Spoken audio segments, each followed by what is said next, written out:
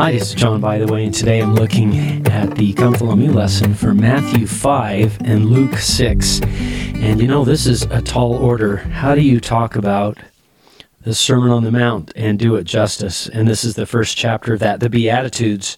So I'll just admit defeat right now, but I'll do the best I can. This is perhaps the most famous sermon ever.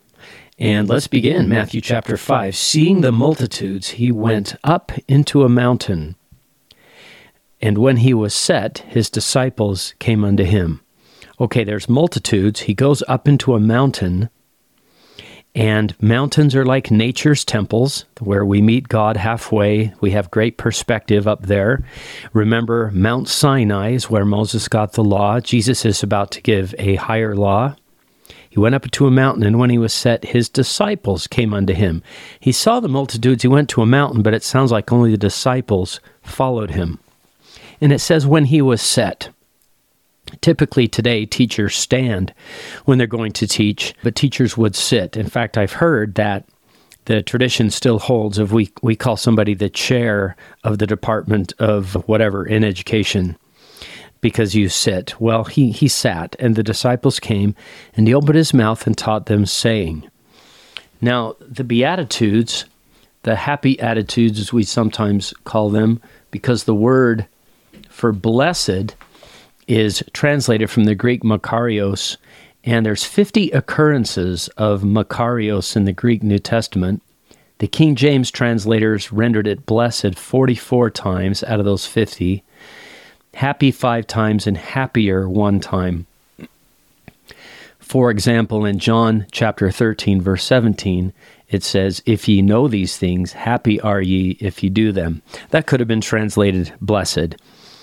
But anyway, he goes and up to this mountain and begins with these Beatitudes with that word blessed in our King James translation. Blessed are the poor in spirit, for theirs is the kingdom of heaven. You can imagine, I like to ask my students, imagine if you were a reporter and before the sermon began, you were walking around down below with the multitudes asking them, if you were walking down below with the audience and asking people the question, so who are the really happy people in life? They might say, oh, the confident, the self-assured, the secure, the strong, the independent, those with high self-esteem. And Jesus gets up and begins with, blessed are the poor in spirit. What does that mean to be poor in spirit? In Isaiah 66:2, the Lord says, to this man will I look, even to him that is poor and of a contrite spirit, and trembleth at my word. Psalms 34:18 says, the Lord is nigh unto them that are of a broken heart. The Lord is nigh unto them that are of a broken heart, and saveth such as be of a contrite spirit.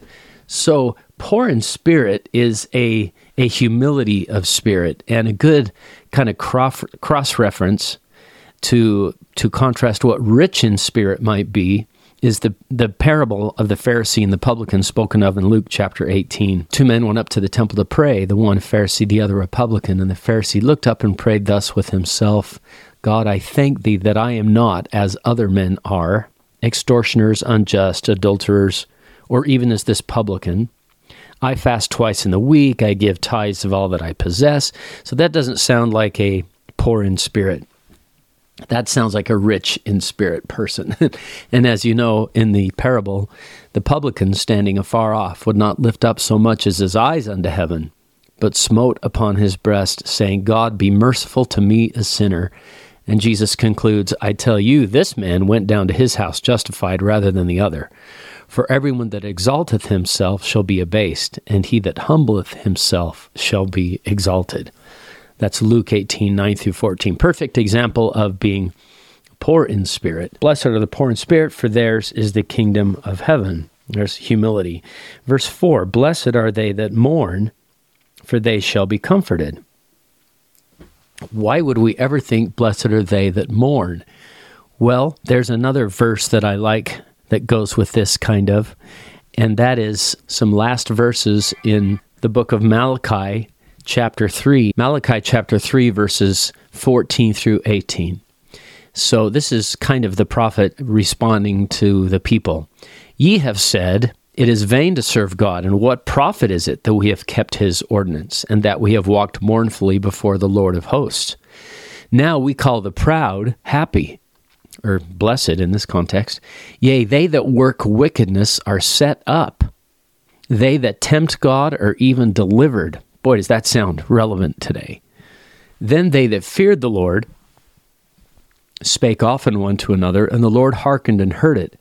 And a book of remembrance, ye have said, it is vain to serve God. And what profit is it that we have kept his ordinance, and that we have walked mournfully before the Lord of hosts? He blessed are they that mourn.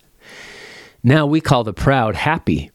They that work wickedness are set up. They that tempt God are even delivered. And that's what it appears to be as we look around. People that do all sorts, all manner of wickedness, pride, everything. They're the ones who are the lifestyles of the rich and famous and everything. They're set.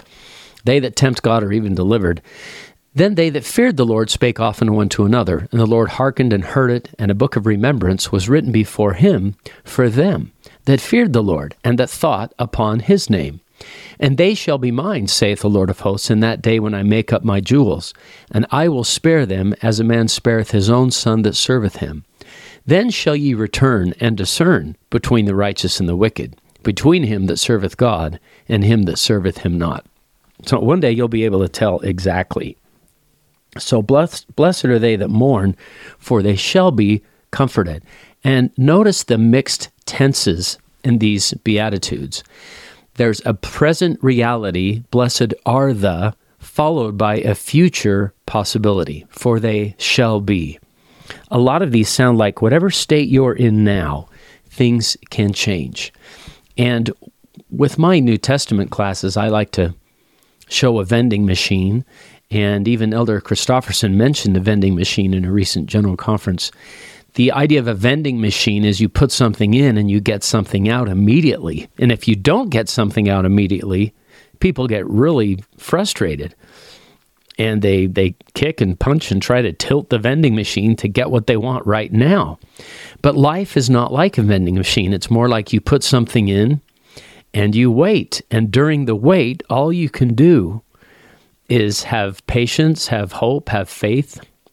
Life is like that. It's more like I'm going to do the right thing, and I might get blessed and I might not.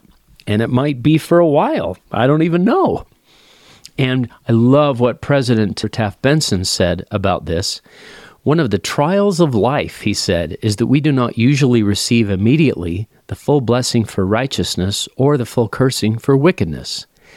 That it will come is certain, but oftentimes there is a waiting period that occurs, as was the case with Job and Joseph. This waiting period can be really frustrating when we have been trained to think life is like a vending machine. It's a formula. If I do good, then good comes back to me. Well, it might come in time. It did for Job and for Joseph, but it took a while. So here's a couple of Psalms that go along with this. Psalms chapter 30, verses 5 and 11.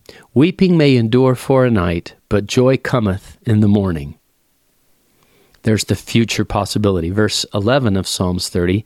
Thou hast turned for me my mourning into dancing.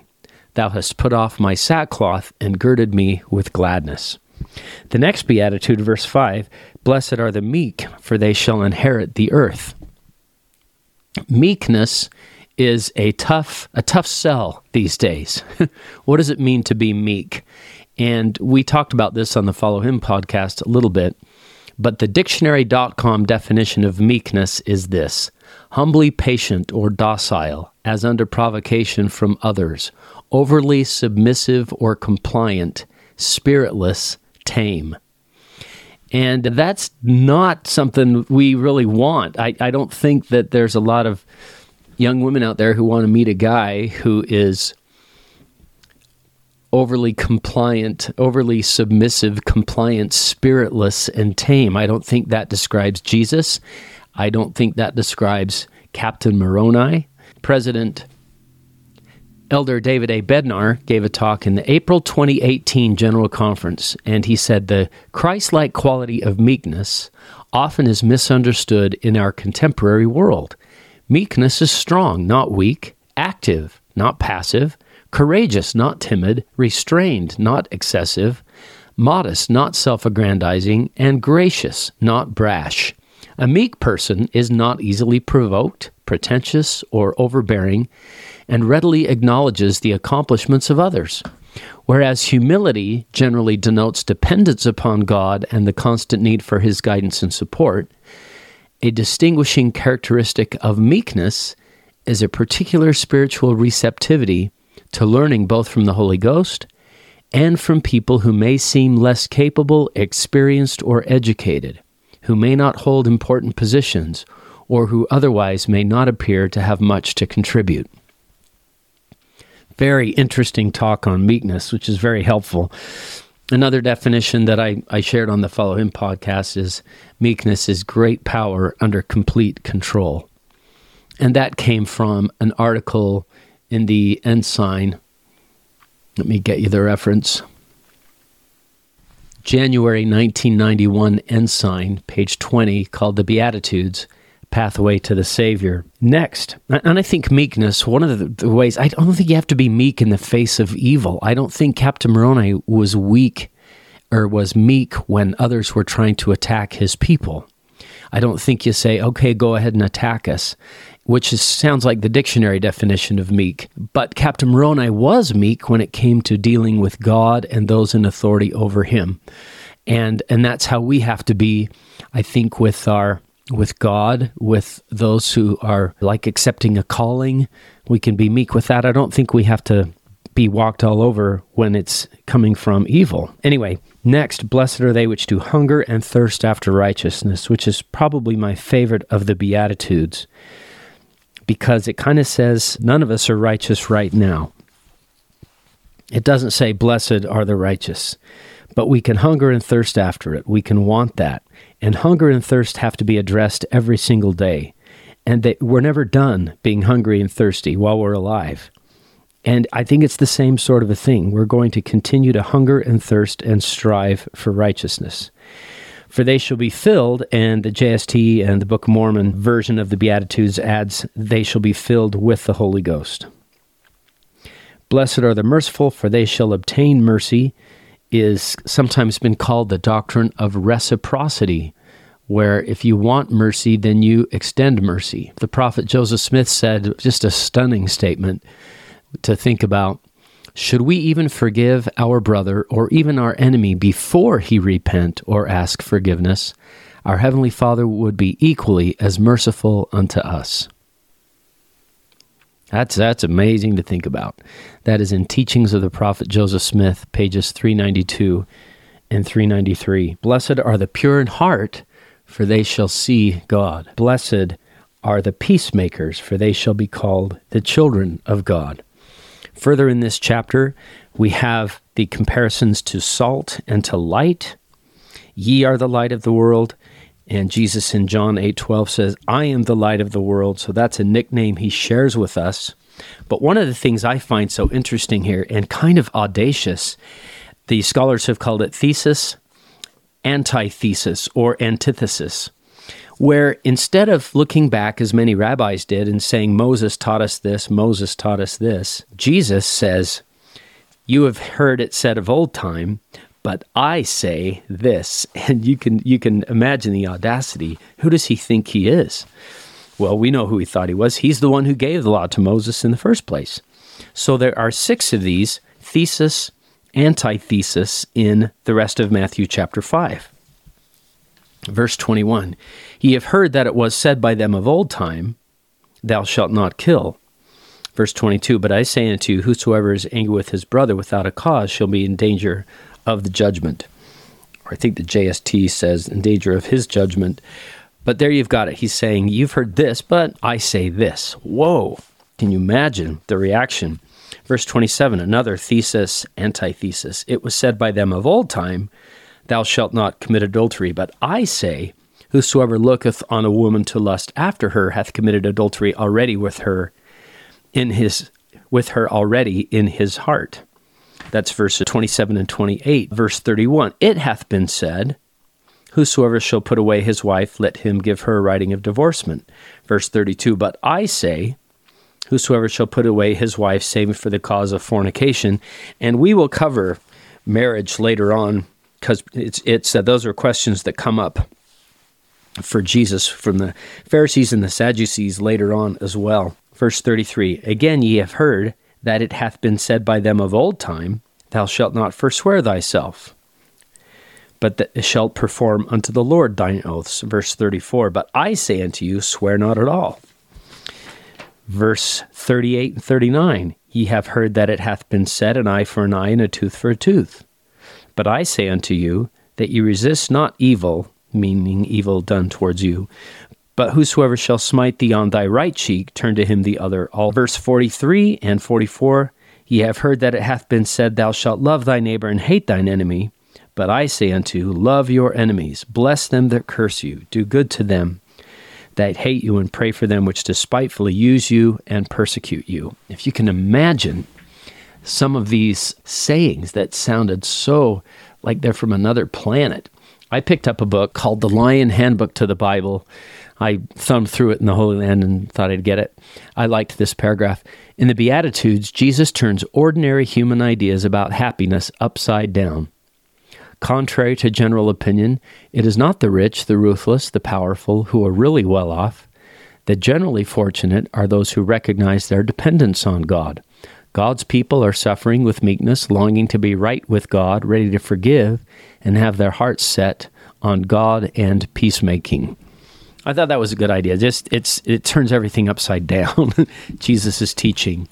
And in Luke chapter 6, which is also in this chapter, we have some contrasting woes. Now, this is sometimes called the Sermon on the Plain, because in Luke 6:17, it says, he came down with them and stood in the plain. Now, was this the same sermon in a different place? Were there extra things here? We don't really know, but there are contrasting woes. Let's start in verse 20. Blessed be ye poor, for yours is the kingdom of God. Blessed are ye that hunger now, for ye shall be filled. Blessed are ye that weep now, for ye shall laugh. Verse 22, blessed are ye when men shall hate you, and when they shall separate you from their company, and shall reproach you, and cast out your name as evil, for the Son of Man's sake. Now here come the contrasting woes. Luke 6:24. Woe unto you that are rich, for you have received your consolation. Woe unto you that are full, for ye shall hunger. Woe unto you that laugh now, for ye shall mourn and weep. Woe unto you when all men shall speak well of you, for so did their fathers to the false prophets. So there's a little bit of this idea of whatever things are like now, they can change. It better be ready. So I remember having a hard day in high school once, and my dad said to me, this too shall pass. And then when I was having a really good day, my dad said, this too shall pass. So things can change. And what doesn't change is God and our reliance on Him. Let me see. I wanted to read to you a scholar about the thesis, antithesis. Let's see. This was Valerie Triplet Hittito. Hope I'm pronouncing that name right. In the Sperry Symposium, the 39th annual Sperry Symposium, she said, when Jesus made the distinction, ye have heard, but I say unto you, he showed he did not derive his teaching from the law of Moses, as the rabbis did, but instead sought to restore the true power of the law of Moses as a vehicle for greater revelation. Jesus' stress on but I say is audacious, but it signifies that he went beyond traditional authority. Absolutely. The last verse in Matthew chapter 5, be therefore perfect, even as your Father which is in heaven is perfect. Now we've heard from, many sources. The footnotes talk about perfect means complete or finished or fully developed. Additionally, President Nelson has talked about that same idea, that it means you're complete and finished. Elder Jeffrey R. Holland gave that talk, Be Therefore Perfect Eventually, and kind of helped us see that. I know that some liked the two verses before, and put them all together, 46, 47, and 48, and it helps us see the command, be therefore perfect, in a different context. Verse 46, if ye love them which love you, what reward have ye? Do not even the publicans the same? And if you salute your brethren only, what do ye more than others? Do not even the publicans so? I love those verses. It's like, if you only love those that love you, big deal. Anybody can do that. Publicans do that. If you're only nice to people that are nice to you, what are you doing more than the publicans? And then the next verse, be ye therefore perfect, even as your Father which is in heaven is perfect. And when you read those together, you get a sense that perhaps this is talking about being perfectly loving. The verses before, like verse 45, that ye may be the children of your Father which is in heaven, for he maketh his sun to rise on the evil and on the good, and sendeth rain on the just and on the unjust. He loves us all the same. If we can be perfectly loving, then we can be like our Father in heaven. That's another school of thought of how to look at those verses. It doesn't come out the same in 3 Nephi 12 with these verses just before it, but it does in Matthew 5. So much to talk about in this first part of the Sermon on the Mount. And we will talk about Matthew 6 and 7, the rest of what's called the Sermon on the Mount, later. Thanks for joining me.